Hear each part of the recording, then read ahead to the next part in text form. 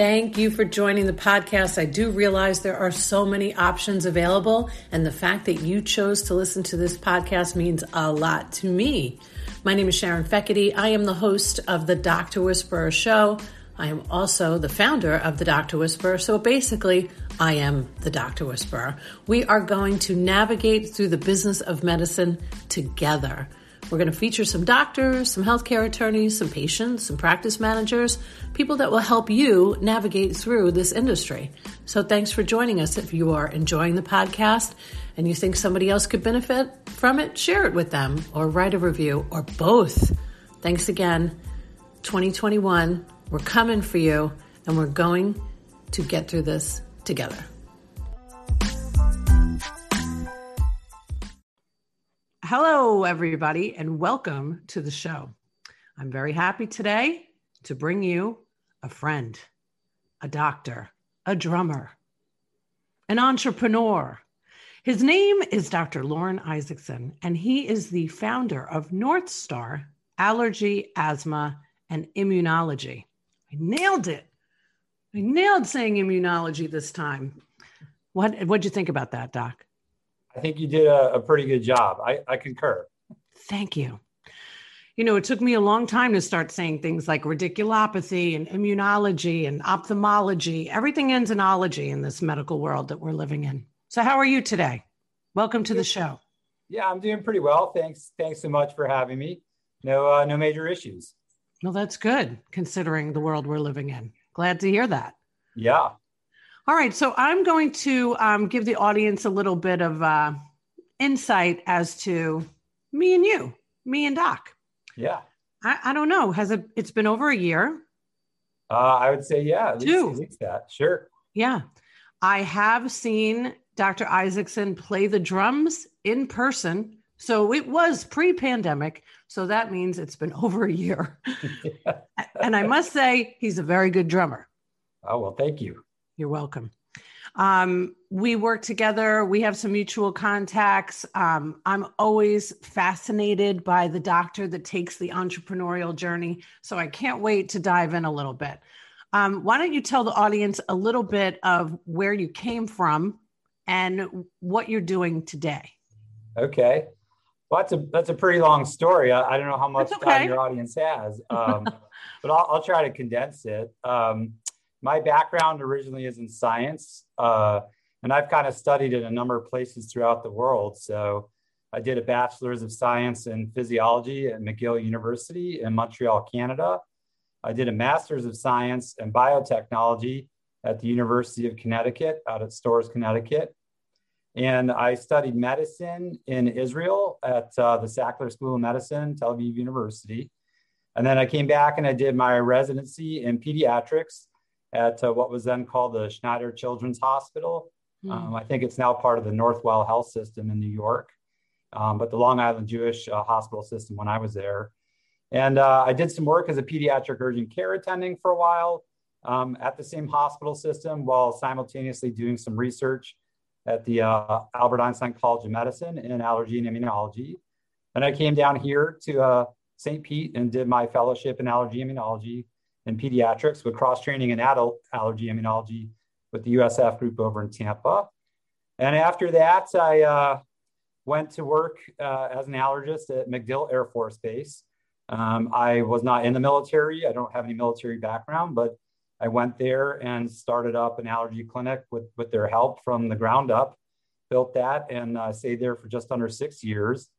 And then I went, while I was there initially, to USF Muma College of Business to get a master's of science in entrepreneurship. And I started founding my own clinic during my studies there. And rolling forward, I think that we're up to speed, all while drumming along.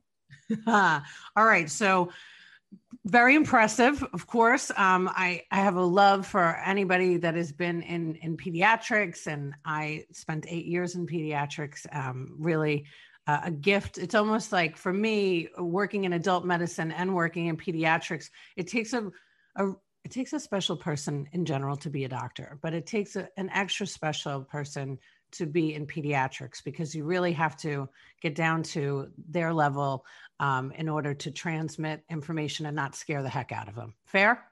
Definitely fair, for sure. So the entrepreneurship, of course, because this whole show is about the business of medicine. I spent a lot of time in 2020 talking about this panorama that we've lived in.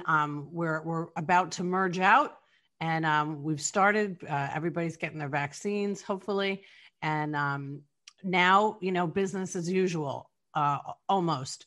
So I'm a real raw answer here about entrepreneurship for you.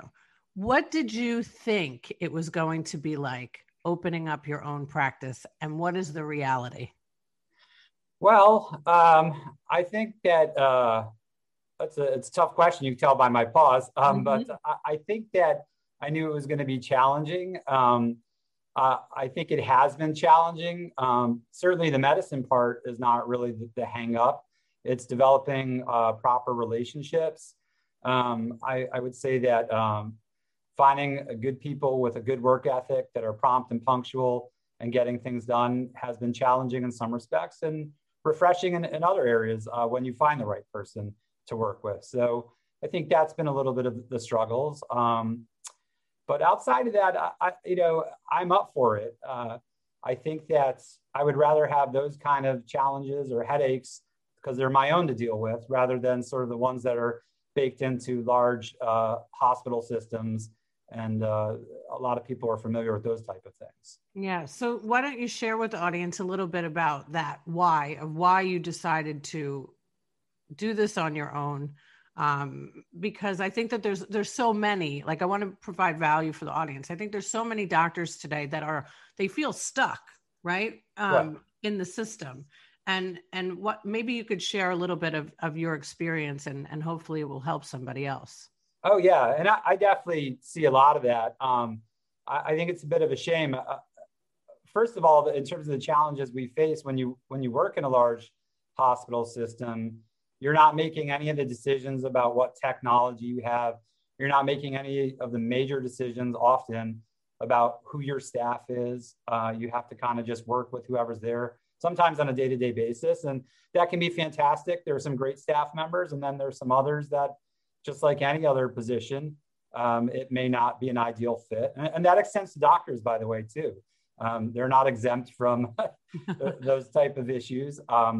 So it's a bit tricky. You have to be a bit nimble to work there. I know a lot of doctors are frustrated with a lack of autonomy, particularly when it comes to their schedule. The template is certainly sacred ground for me. And I fought very hard to make sure nobody trampled on that. And I would say that some of my frustrations lie in that oftentimes administrative roles blurred over into clinical roles with respect to staffing. But at the end of the day, if a patient is going to have an acute, potentially fatal attack, I'm the one at bedside administering the acute care. And it's not really the person who double booked the slot, who may or may not have any experience in medicine. Right. So, that was definitely a constant battle for me. But as an allergist, I definitely had the unique ability to carve out my own space because there's really not a lot of us out there. There's not a lot of people who have that firsthand experience, who know how a clinic works. And so I think those were some of the things that were percolating in my mind when I considered going to do this on my own. Are you happy you made that decision? Pardon? Are you happy you made that decision?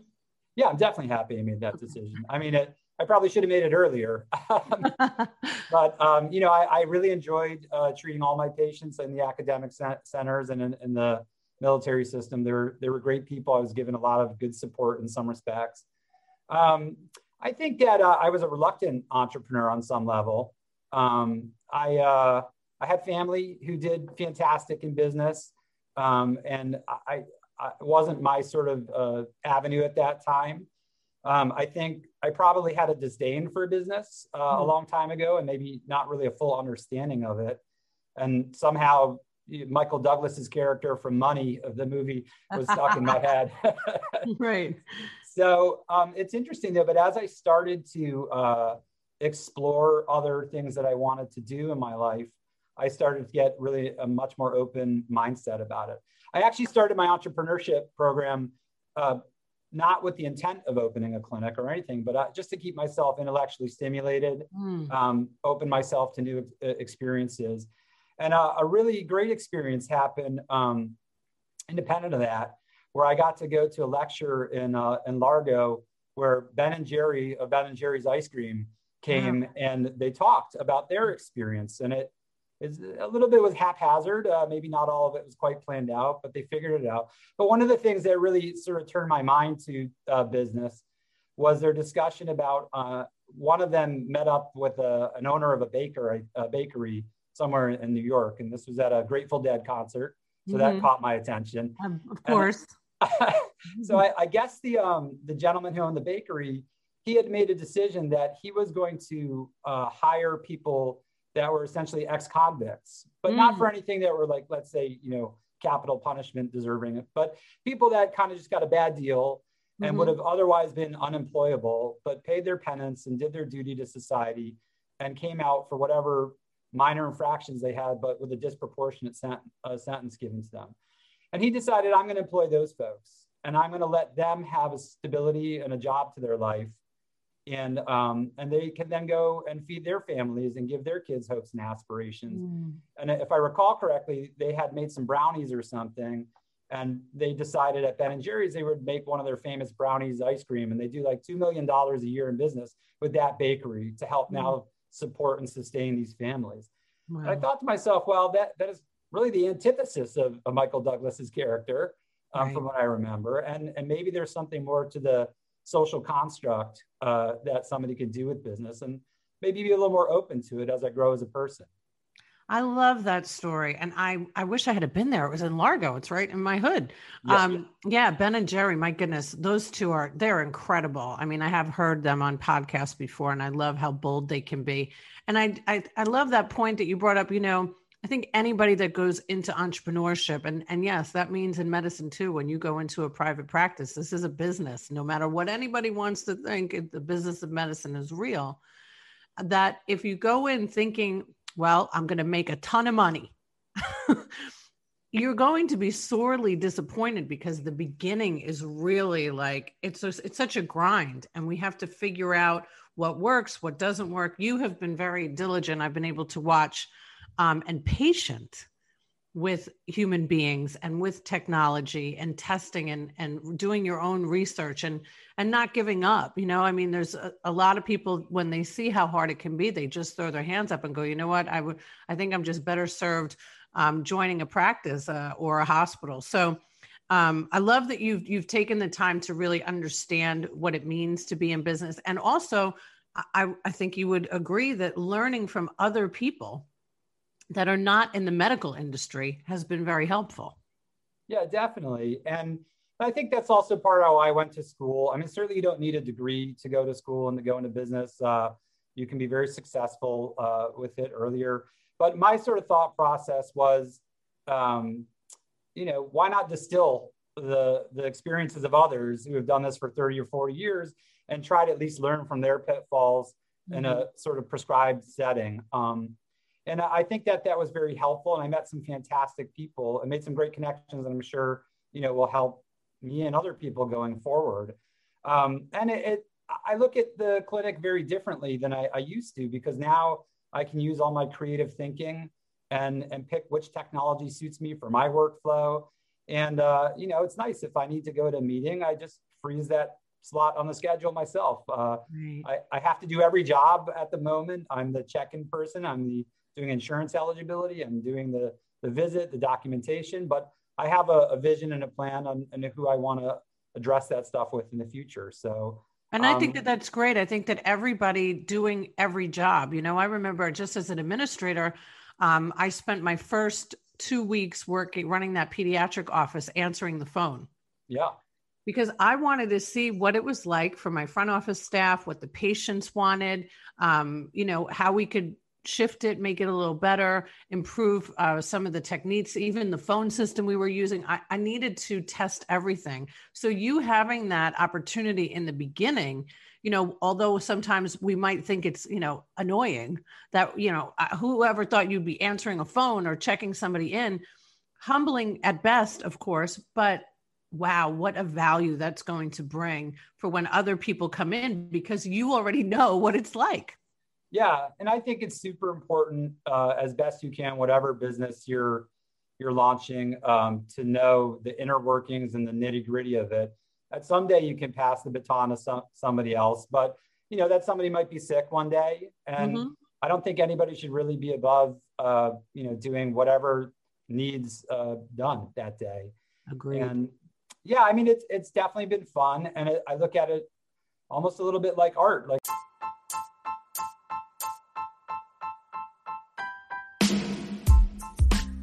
let me introduce you to our super awesome sponsor, TIE Technology. So, just so you know, everybody, fun fact.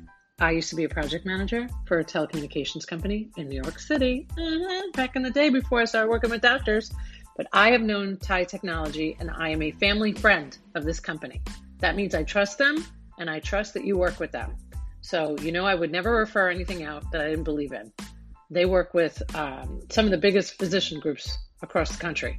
But the best thing is that they're local. They're here in Tampa Bay, and they're from New York originally. So there couldn't be any more love than that. So anybody that mentions the Dr. Whisperer podcast, or you're a client, you get 3 months of free service. Oh,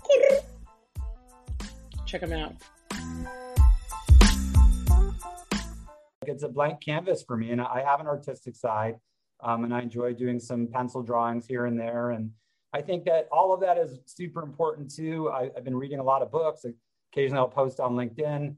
And I read one on ultra learning and meta learning, where the skills that you acquire in one circumstance may or may not be transferable to another one and make the next process a little easier. So I certainly have other aspirations, and what I learned about making a website here, maybe one day I'll take a look at our band's website and touch that up. There you go.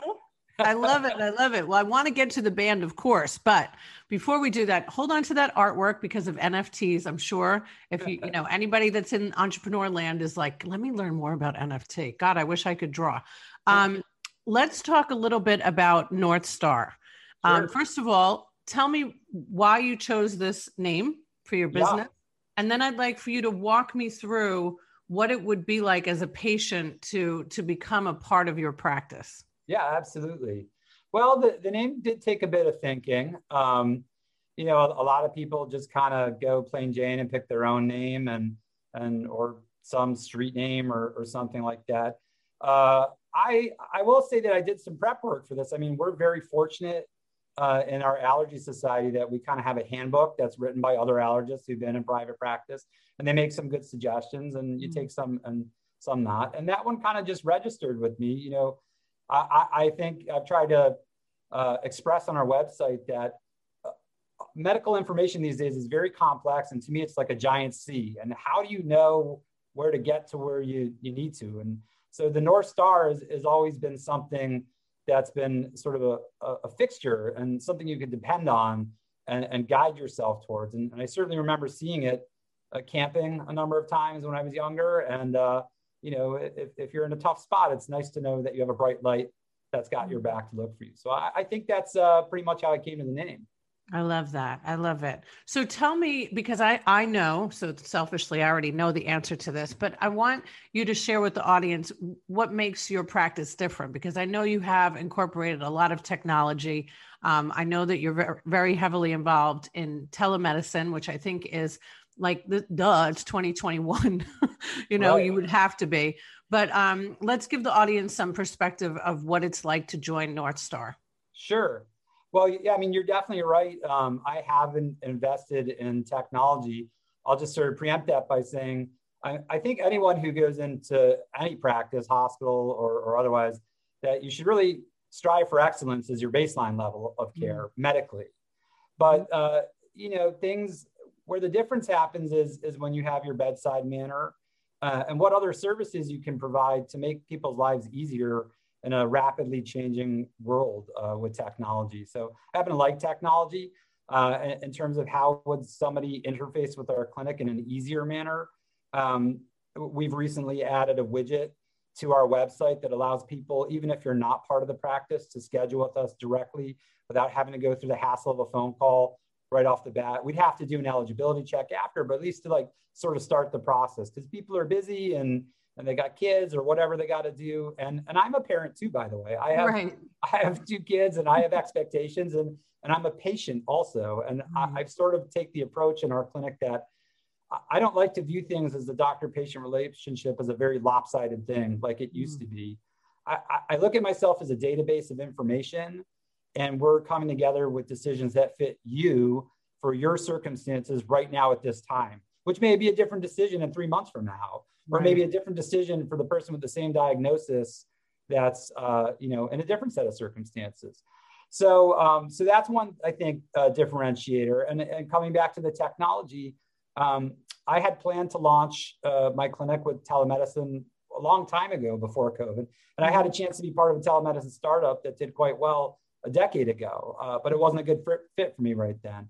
But so this has been on my mind a long time. And the question is, how do you remain HIPAA compliant and patient-centric at the same time? So I worked with digital check-in companies and I tested one and it didn't quite work out. But now I have a system where I can send you all your forms directly to your phone through a link, and you can tap on it. And whatever you fill out, the vast majority of it will come into your record and save from visit to visit. There are a few hiccups there, but I, as a patient, I can't stand going to offices, getting papers, filling them out, and then they get lost. Tell me about it. How many times can one actually write their name and the date? Yeah. Oh, so Lord. We're looking to reduce friction points for people and try to give you, I don't want to think of patients like as consumers because that sounds commoditized, but I want the accessibility of ordering a package on Amazon for your medical care, Yes. And there's remove the barriers. I always like to say, and I learned this from the former COO of the Ritz-Carlton, because I love nothing more than talking about hospitality and healthcare. And hospitality comes with that patient experience. In order to have a great patient experience, you have to remove all of the barriers, whatever those barriers might be. And if you're unaware of what those barriers are, you have to test it more as what you said, as being a patient. You have to look at it from a different perspective. So, yeah. And I would say that I'm definitely pushing the tech companies to move their technology beyond where it's capable. So I have to be patient with them. With COVID, a lot of these people just, like you said, scramble to get to telemedicine and just get basic operations going on. But for me, that was never enough. And so I'm working heavily. I just had a phone call with the development team, and we're considering having me part of their advisory section on clinical operations. Nice. And I'm contemplating whether I want to expend my time there. But so I would say that we try to make tools available to people, and it benefits them and their time and their efficiency in the clinic and our time. And, it's going to be a little bit of a bumpy go in the beginning because some companies are up for the challenge and some aren't. But I think we're on a good path for our workflow. One other unique thing that I would like to talk about from an entrepreneurial perspective, and this may help some of the other doctors out there too, is I've had now 3 phone calls, about to have a 4th when we're done with this podcast with a different person, dealing with remote clinical trials and remote monitoring of patients. So these are things like wearable devices that collect data and will send off early warning signals to us, much like a seismograph.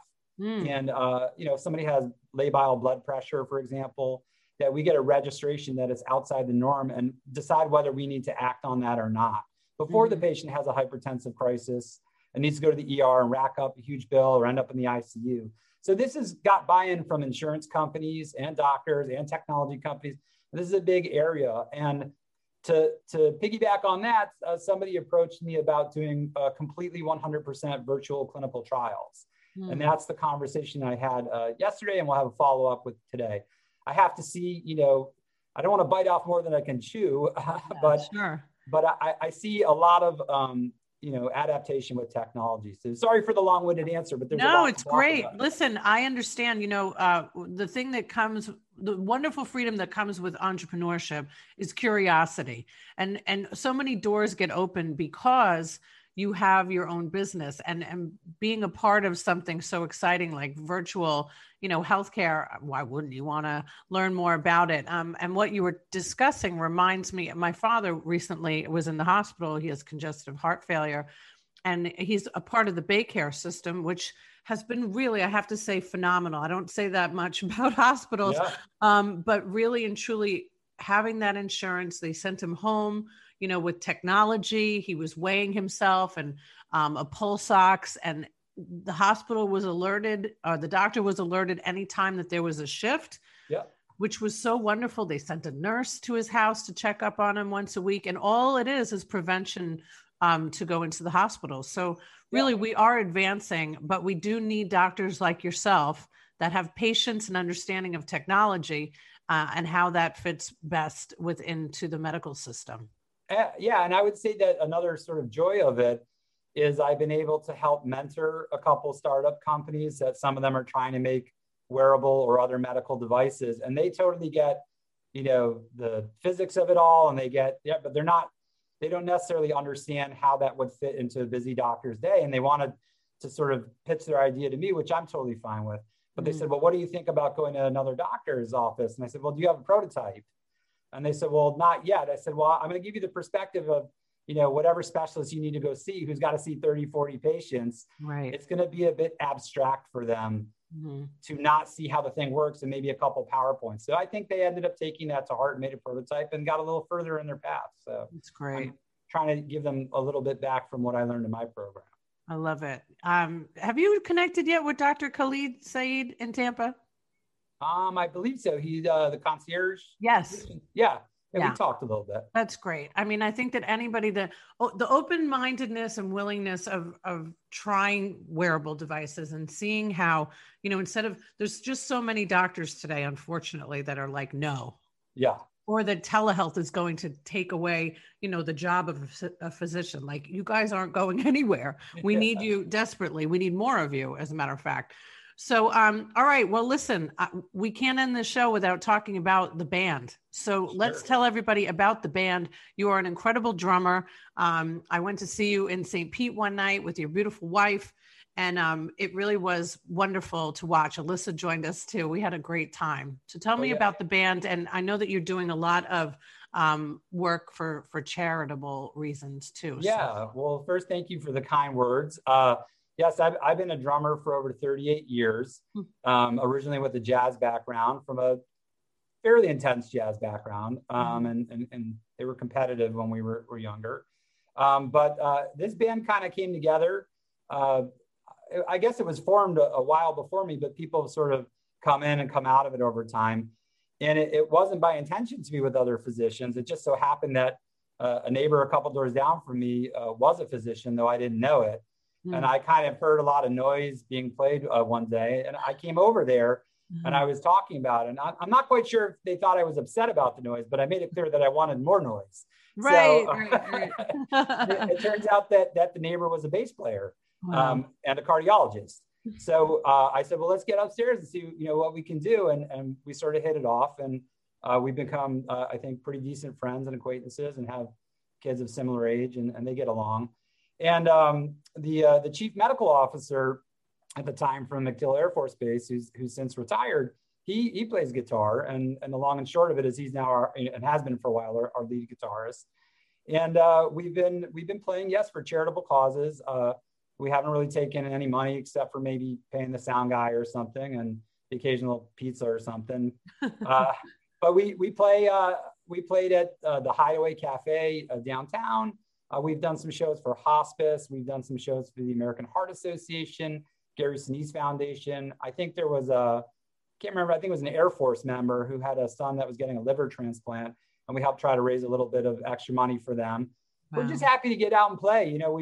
We're not looking to make our livelihood off this, maybe in retirement, we'll see. But for COVID, it's taken a big hit. We didn't rehearse for over a year or something. Wow. And then of course, as vaccines come on board, we managed to do a little bit of outdoor, socially distant, appropriate rehearsals. And hopefully as we come out of the bend of this issue, we'll be able to get back to some shows. And as far as the type of music we play a lot of 60s and 70s music. So Allman Brothers, Clapton, Zeppelin, but I do try to pull one of the guitarists out of their generation. We play a little Radiohead and a few other things. I love it.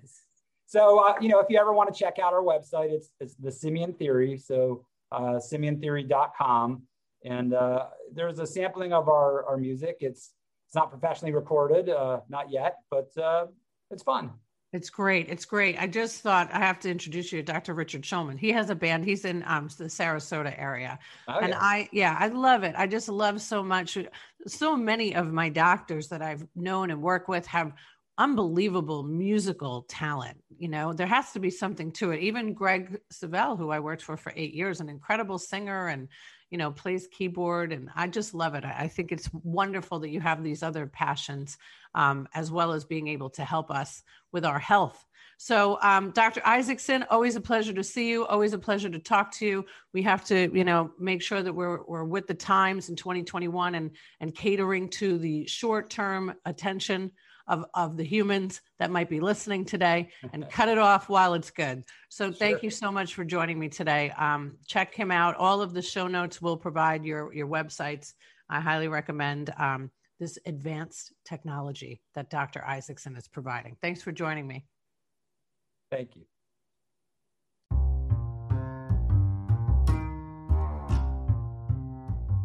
Thanks so much for listening. Don't forget to leave a review or share it with somebody you know and care about that would benefit from listening.